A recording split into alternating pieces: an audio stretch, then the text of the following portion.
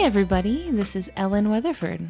And Christian Weatherford. And we're here with Just the Zoo of Us, your favorite animal review podcast, where each week Christian and I give our not expert, but well-informed reviews of your favorite species of animals. I would say they're also enthusiastic. Yeah, definitely. We love our friends that we talk about on this show. We are not zoological experts, rather simply enthusiasts with microphones, but we do a lot of research to make sure that the stuff we are telling you is true. Also, bi-weekly polls go up at some point during the week. When I feel like doing them, yeah. And that helps decide one of the animals we'll talk about. And we try to trade off from bi-week to bi-week. If this is your first time listening, we go back and forth between doing me and Christian and an episode where I speak with a guest expert. So on weeks when guest expert episodes go up, that's when we do the polls. So this week, actually, Christian had the poll creature. Yes, it was the American bison and The saiga. the saiga. Antelope. Yes, an antelope. Which I think would have been really fun to talk about, which we will come back to it. Don't worry. Yep. Just because it lost the poll this time doesn't mean we're never going to talk about it. I really want to, but... Yeah, y'all be ready for Dunk Fest. Yeah, that one's going to be a bumpy ride, I think. Probably Dunk Fest 2021. Yeah. But you're up first this week. All right. So like we just mentioned, the animal I'm doing is the winner of the poll, which is the American bison. Scientific name, wait for it, Oh, boy. bison bison. Oh, really? Yes. Another one of these. Now this, we've done these sort of like repetitive scientific names before, but this is the laziest one we've come across yet, right? Yeah. They really didn't bother. Well, I'll give them this, though. It's not the only species in the genus this time. Okay, but that tells me that they were like, okay, what's the genus? Bison. All right, what's the species? Bison. Yep. So this is sometimes called the American buffalo, which is a misnomer, but I'll talk about that in a bit. Okay. My sources come from the Smithsonian's National Zoo and Conservation Biology Institute, found at nationalzoo.si.edu, as well as the U.S. Department of the Interior, found at doi.gov. This is very official business. Yeah. And lastly, National Geographic, found at nationalgeographic.com. This has been a heavily covered animal. A big icon animal, I would say. Yeah, definitely. Especially of the western part of our country. Mm-hmm. So there's actually two subspecies of the American bison. Want to guess what one of them is? Is it bison, bison, bison? It sure is. Yes.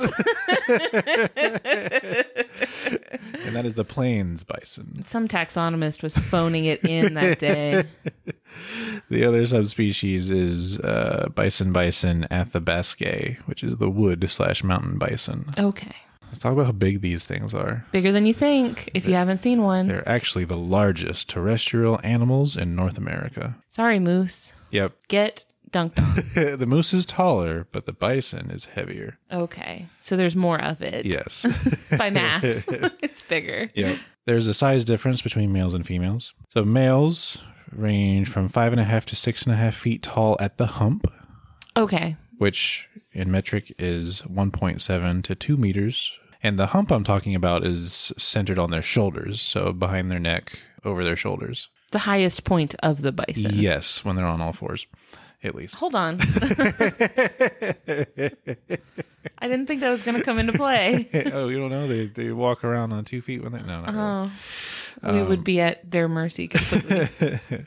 And so that is their height, and at a length of 9 to 12.5 feet, or 2.7 to 3.8 meters long. That's huge. They're big, and females are slightly smaller at 5 feet tall, or 1.5 meters, and 7 to 10 feet long, or 2.1 to 3 meters. Weight-wise, they range from 1,800 pounds to 2,400 pounds. Goodness. Or 816 to 1,088 kilograms. Absolute units we're dealing with They're here. so big. Chunky boys. And dense. Where they can be found today, parts of Alberta, British Columbia, Manitoba, Northwest Territories, Ontario, and Saskatchewan in Canada. Basically, all the provinces that share a border with the northern contiguous USA minus Quebec on the far east, plus the northwestern territories, like I mentioned. In the U.S., they can be found in Arizona, California, Idaho, Montana, South Dakota, Utah, Alaska, and possibly Texas. Just straight down the middle, right? It's out there, yeah, out to the west. West of us. Yes, west of us, for sure, because we are in the southeast of the United States. Yeah, when I think buffalo, when I think about bison, I think Great Plains. Yes, that is their stomping grounds. Or historically, at least. So that's where they're found today. In the past, their original range was from Alaska all the way to northern Mexico. Wow. Yes. Huh. So diving right in, their taxonomic family is Bovidae, which are the cloven-hoofed ruminant vertebrates. Like cows. Yes. So cloven-hoofed meaning their hoof is divided into toes, split, right? 2 toes? Yes. Okay. Yes.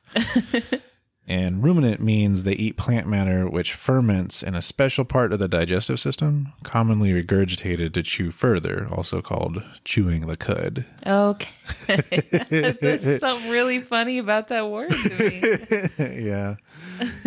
It's so gross. Doesn't it just sound nasty? Yeah. I mean, it's a good descriptor, though, for what it is. It's onomatopoetic, I think.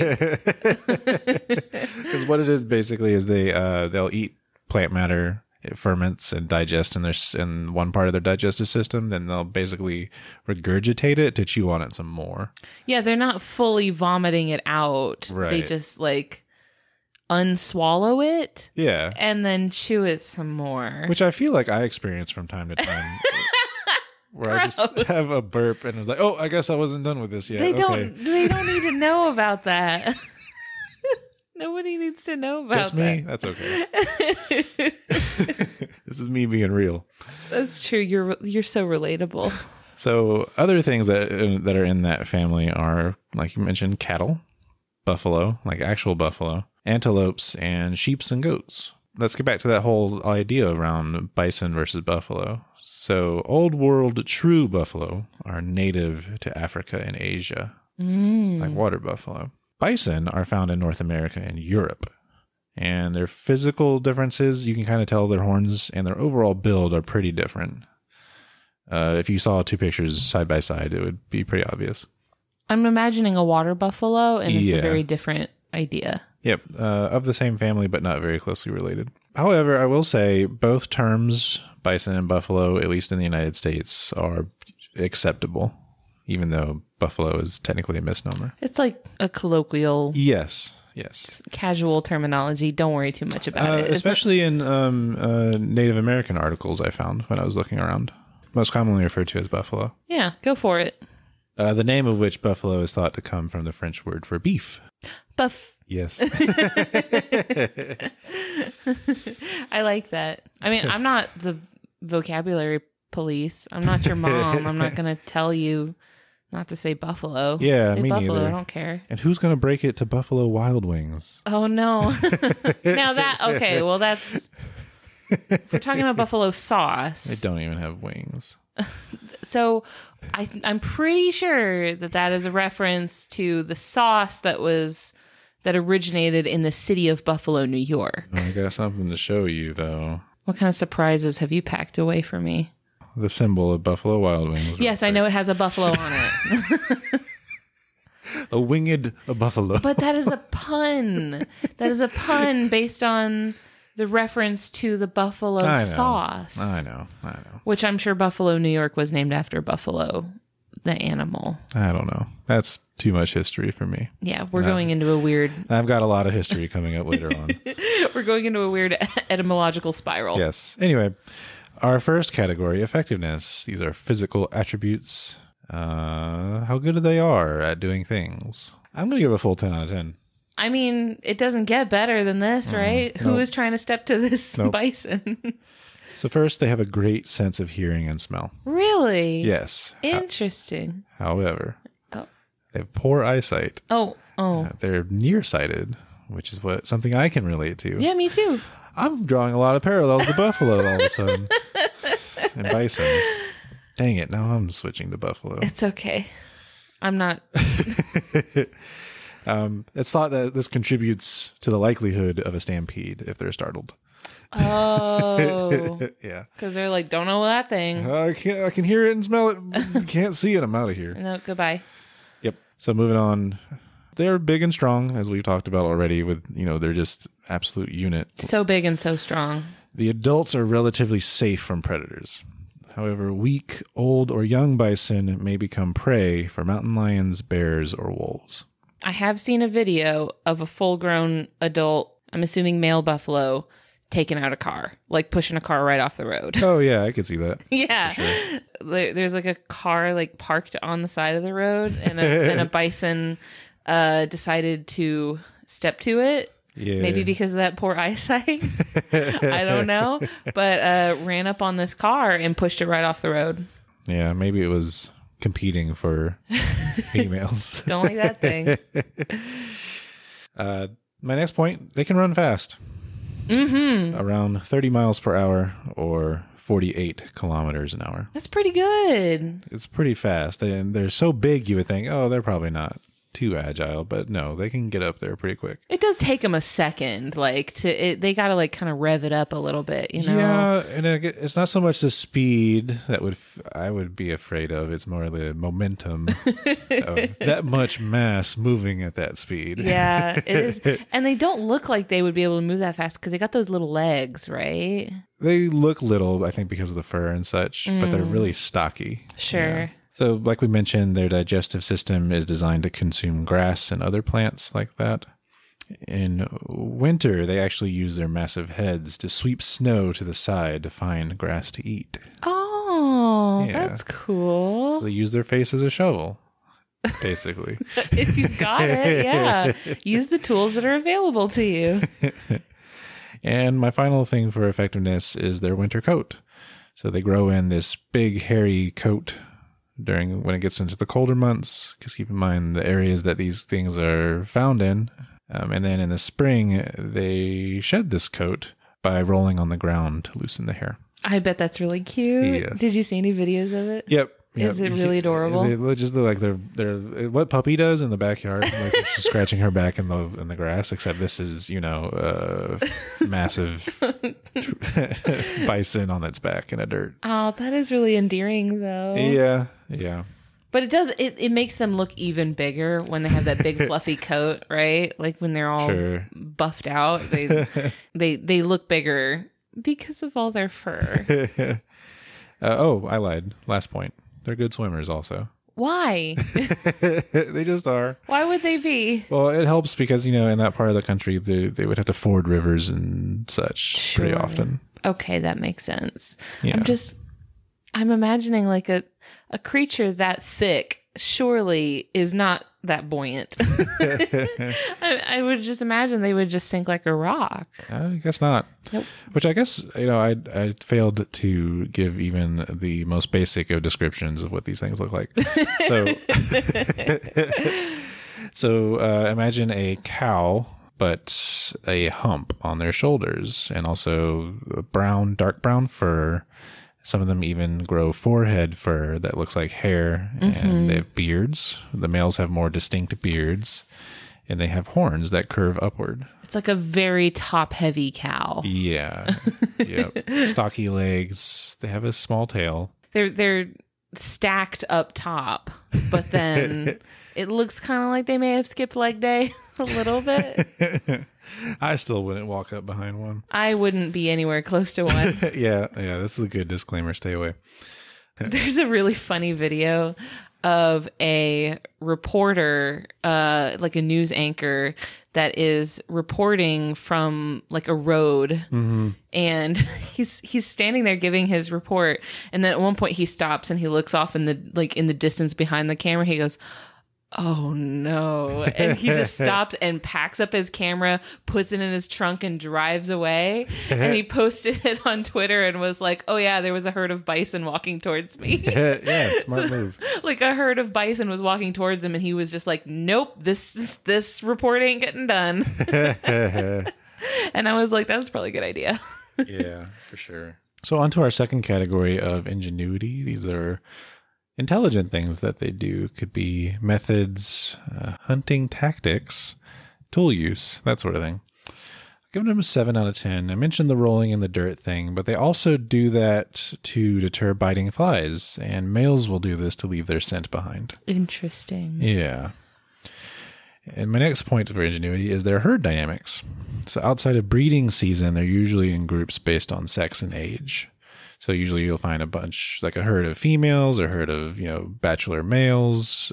Older males will kind of roam on their own. Squad. Yeah. But then, of course, in the mating season, they'll come together, and that's when they form the really big groups of bison. And that's especially when you don't want to be near them. Yes, because the males are competing by headbutting and such. When they're doing this, when they're like running at each other, they do not care what is going on around them. They will do this like on the highway. They also can't see, so. Like they have very little situational awareness. So they will just be like carrying on and trying to run up at each other. Yes. Just in the middle of like rush hour traffic. Yep. So my advice is avoid the bison, and if you can't, avoid looking like a male bison that's on the prowl. Don't be in a car. Don't look large. Do they still put like cow horns on trucks? Oh no. I've seen some, yeah. Another thing they do in herds is they travel in straight lines, which if Obi-Wan Kenobi has taught me anything, this helps them disguise their numbers. Great. I'm happy we could tie that in for you. Thank you. I had it right here in my notes. Make Star Wars jokes. Oh, okay. I'm glad you had that written down, lest you forget. Yes. Next is communication. They communicate with each other using grunts and bellows. They do not moo. That's a disappointment. Yeah. This is like a buffed up moo, though. Yeah, I mean, it's like sorta moo, but tough and cool. Angry and grumpy. So that's ingenuity. And finally, aesthetics. I will give a 9 out of 10 for aesthetics. Really? I think they're cute. They are cute, yeah. They're very big. They got the shoulder hump. They're furry. Do you just resonate with the beard? It's like, very good. Does that just like really tug at your heartstrings? They have, I don't know. I find this also endearing about just regular cows. It's just they have a face that just looks pleasant. Yeah. Right?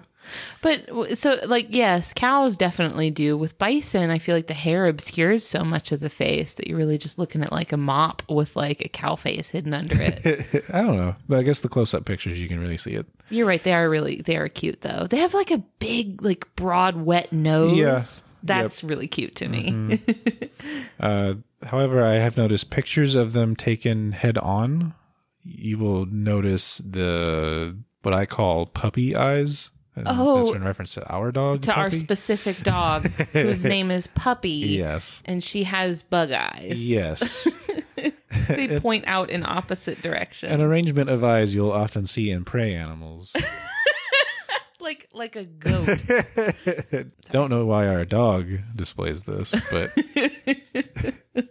is what it is. So on to some little fun facts. The life expectancy for American bison ranges from 15 to 20 years. And their calves are born orange-red in color, which earns them the nickname red dogs. Red dogs? Yes. They do kind of look kind of puppy-ish. A little bit, but not dogs. Yeah, those are different things. And speaking of, we were talking about cattle a moment ago, they actually use the same terms to refer to them like bulls and cows. Oh, sure. Right. And then finally, I want to talk about conservation status. And yes. This turned out to be a surprisingly difficult subject. Yeah, it's a lot. Yeah.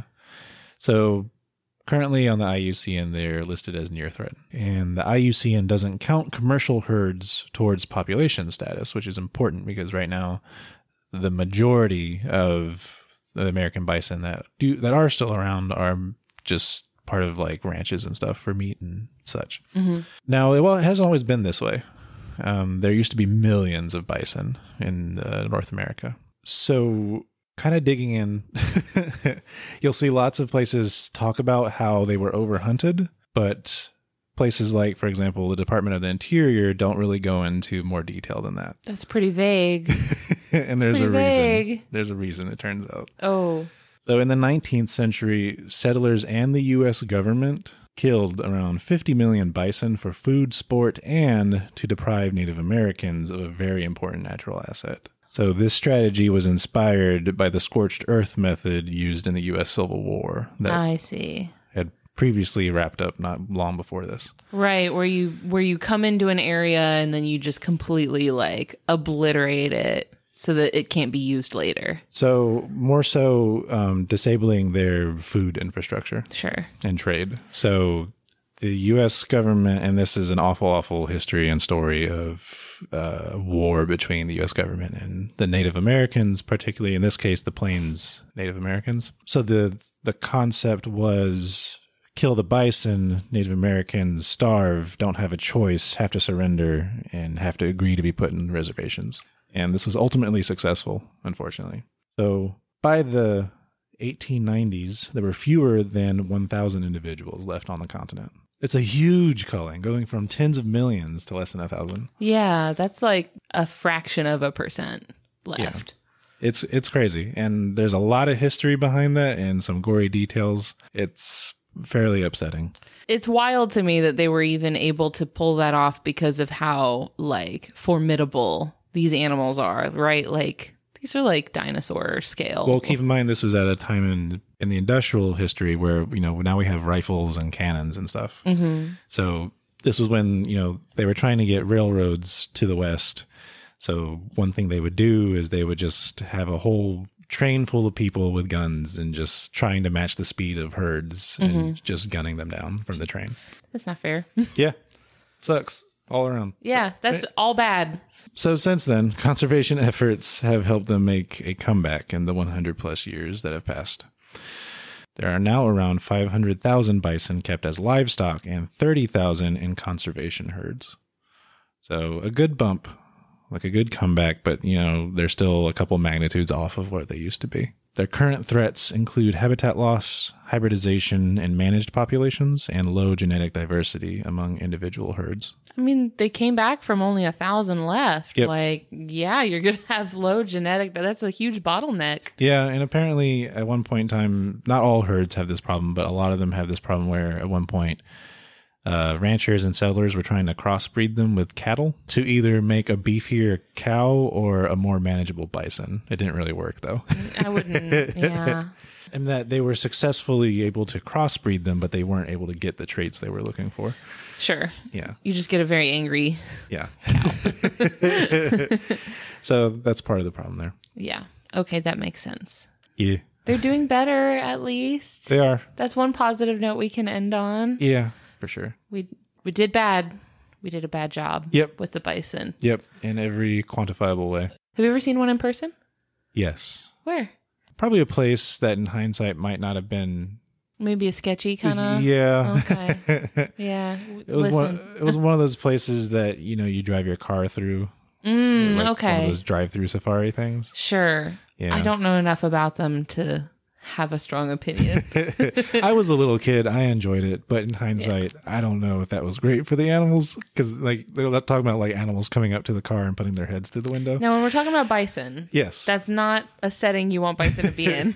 Well, it was also the case where you had a choice of either renting one of their vehicles to do this or using your own vehicle. Doesn't matter. Do they have army tanks like on the ready? Because otherwise, what are you gonna? What kind of car could they possibly have?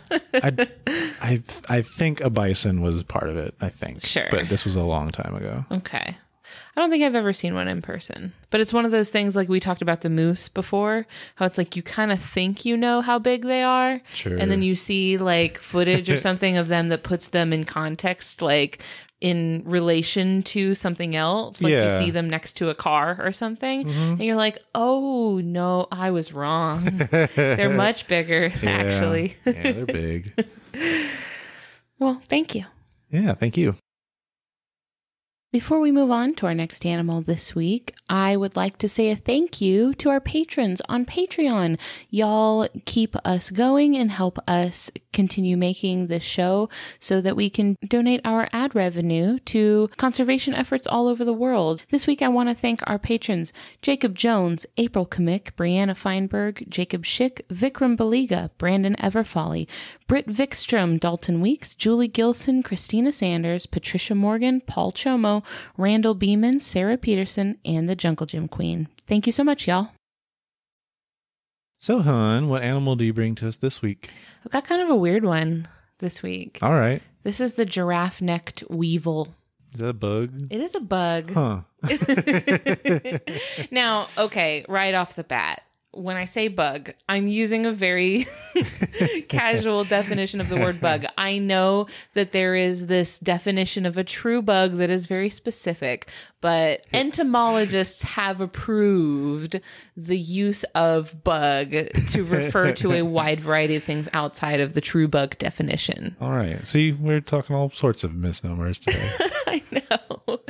Well, the scientific name for this bug is Trachylophorus giraffa. This was requested a really, really, really long time ago by our friend over at the Nagging Naturalist podcast. I have no idea if we've plugged them yet. I'm so sorry. If we haven't, then I've been very lazy and a bad friend. But over at the Nagging Naturalist is our buddy who makes a very nice podcast. My favorite episodes so far have been episodes where she does the TTRPG Naturalist, and one episode she did was on breaking down the D&D 5e stat block of different types of sharks. Ooh. And like comparing basically like how they would work in real life, like how like the stat blocks would reflect a real life shark better. I like that. It was really cool, really cool. But so she has a great podcast, so go check that out. But so forever ago she requested this weevil. It's been so. I'm getting my information from the San Francisco Zoo and also a BBC series called Madagascar. Their first episode is called Island of Marvels, and there is a scene specifically about this weevil. Okay. It's a pretty short video. It's only a few minutes long, and you can find it like on YouTube or whatever. Definitely go look because it's really cool. But so if you've never seen this weevil, which honestly is likely, they're not very big, actually. The males go up to 1 inch long, which is about 2 to 3 times the length of the females. So the males are much, much, much bigger. But this is specifically because of their necks. Okay. So the males have these really exaggeratedly long necks. Okay. The females have long necks too, but not nearly as long as the males. But still, they're only like 1 inch long max. They're not that big. Sure. They're endemic to Madagascar. So endemic is a word that means not only are they native to this island, but they're only found there. Yeah. You will not find them in the wild anywhere else in the world. And there's a very specific reason for that. They have a really close relationship with these 2 particular species of trees. I'm not going to try to pronounce this. I'm not going to try to pronounce the name of the species of the tree, but it is only found in Madagascar, and these weevils are only found in this tree. Are these the big, thick trees or something else? No. Okay. No, that's not it. I Okay. think you're thinking of baobabs. Yeah. No, not them. It's actually kind of a little tree. It's not very big, but that's the only kind of tree you can find this weevil on. Okay. Usually we talk about taxonomic families, but the taxonomic superfamily of this weevil is, I'm just going to go for it, Circulionoidea. Okay. This is the weevils in general. Oh. So weevils are types of beetles, which are types of insects. So other beetles being like ladybugs. We've talked about the bombardier beetle. We talked about that. So weevils are a subset of beetles. Mm-hmm. And weevils are known for having an elongated snout. Well, it's what we call a snout, but Sure. On a weevil, you call it a rostrum. Yeah. It's the bit at the front of their head. the rostrum is what contains their like chewing bits, their mandibles, and the parts that helps them chew things up, chew plant matter. Or they're herbivores. There are so many weevils. I couldn't find an exact number, but I saw estimates ranging anywhere from 40,000 to 60,000 identified species of weevils. Wikipedia said 97,000, but didn't say where they got that number from, so I don't think that's very Oh, reliable. typical Wikipedia. I know. Well, usually they're pretty good about including a little link to their sources, but nothing on that. They just said 97,000, had nothing to back it up. But it's thought that there are at least 100,000 species yet to be described. There's so many weevils, and this is only one of them. Mm-hmm. There's actually another type of giraffe weevil. Oh. And it is so called for similar reasons. It has a very similar like neck structure. Sure. But that type of giraffe weevil.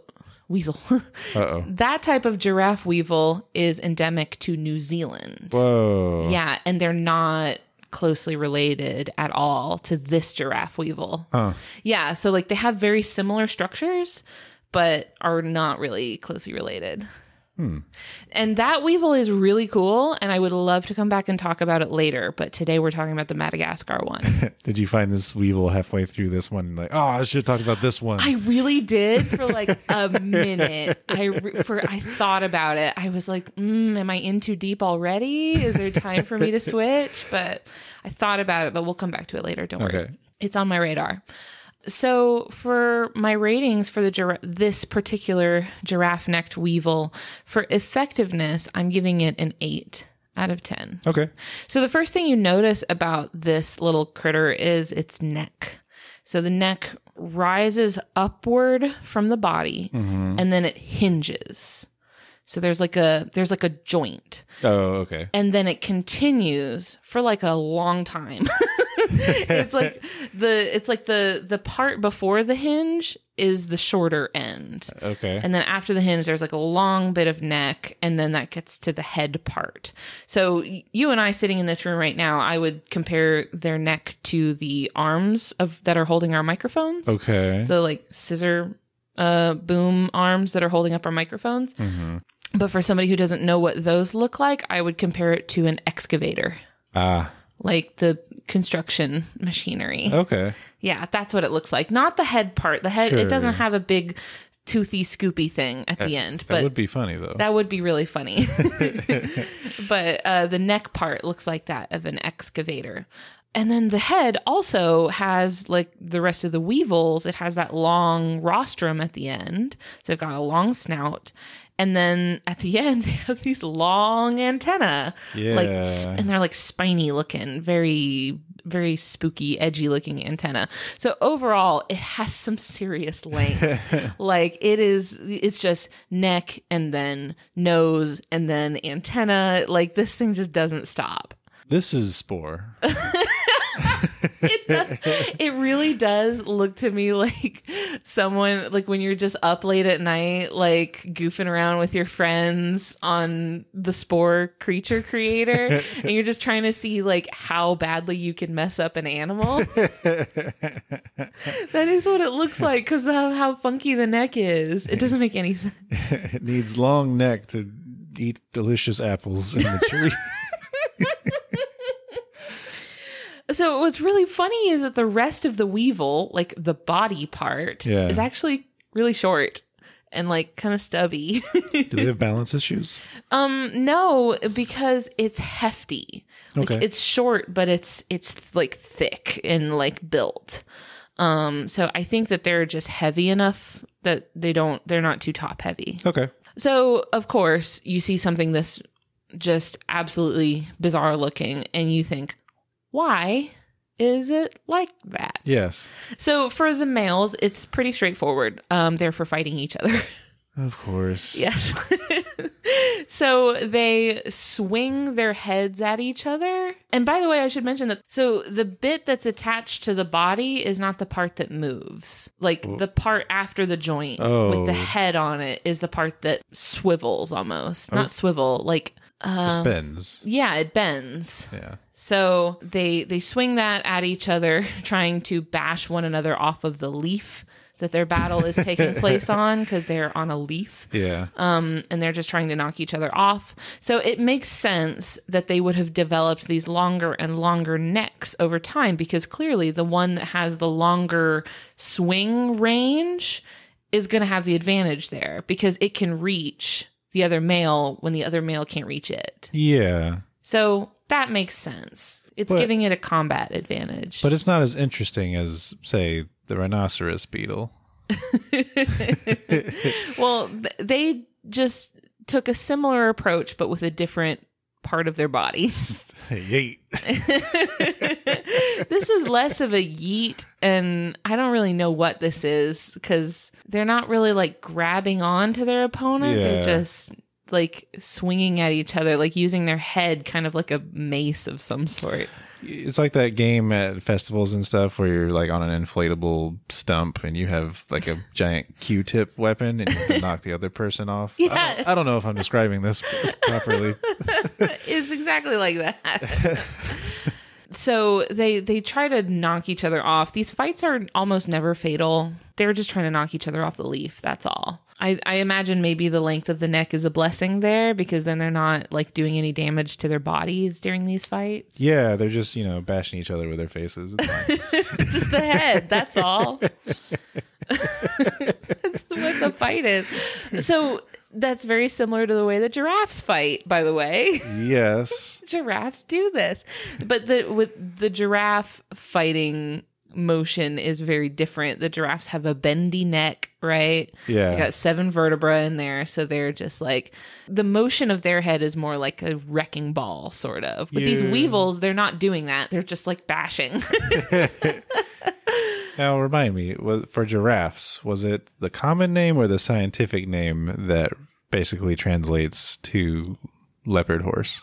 Camel leopard. Camel leopard. Yeah, it was the scientific name. Oh, okay. I was thinking if it was the common name, this thing isn't going to make any sense. Camel leopard beetle. No.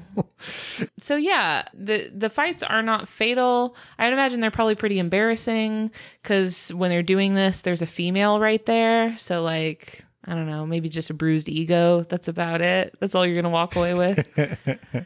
Before I move on from effectiveness, I wanted to zoom out a little bit and talk about this defining characteristic of beetles in general. Mm-hmm. And this is that their wings are surrounded by this hard shell casing that they have around their bodies. And this is called the elytra. Oh. Which is actually the plural form of the word elytron. So one of them is the elytron, and the set of both of them is called their elytra. So these are actually the beetle's forewings. Mm-hmm. So when you're looking at like maybe a butterfly or a dragonfly, you see how it has one pair of wings in the front, one pair of wings in the back. For beetles, that pair of wings in the front has hardened and turned into this shell. Mm-hmm. And the wings in the back stayed that sort of flimsy membrane sort of material. So the hind wings are what they're flapping to fly, and the forewings are this hard shell that in order to flap their hind wings, they have to raise the elytra in order to flap their wings. Yeah. These weevils do have those like elytra. Theirs are this really beautiful deep red color. It's really cool because the rest of their bodies are just pure black. Sleek black. So they're totally black, and then this just beautiful red shell. When a beetle needs to fly, they have to raise their elytra like a hatch. But what's really, really funny about weevil flight is that not only are they lifting up their elytra so that their hind wings can flap and they can fly, they like splay their legs out. They like hold all of their legs up in the air like they're like skydiving or parachuting or something. And they just fly around like that with all of their legs held high up in the air. It is the funniest thing. What a mess. It is a total mess. They're so goofy. Please look up a video of weevils flying because it is really funny. So I was going to say the elytra flight thing. I think what a lot of people would be familiar with that does that is a ladybug. Yeah, ladybugs is a really common example of a beetle that people probably are not grossed out enough by, that Sure. they probably would have spent some time watching them.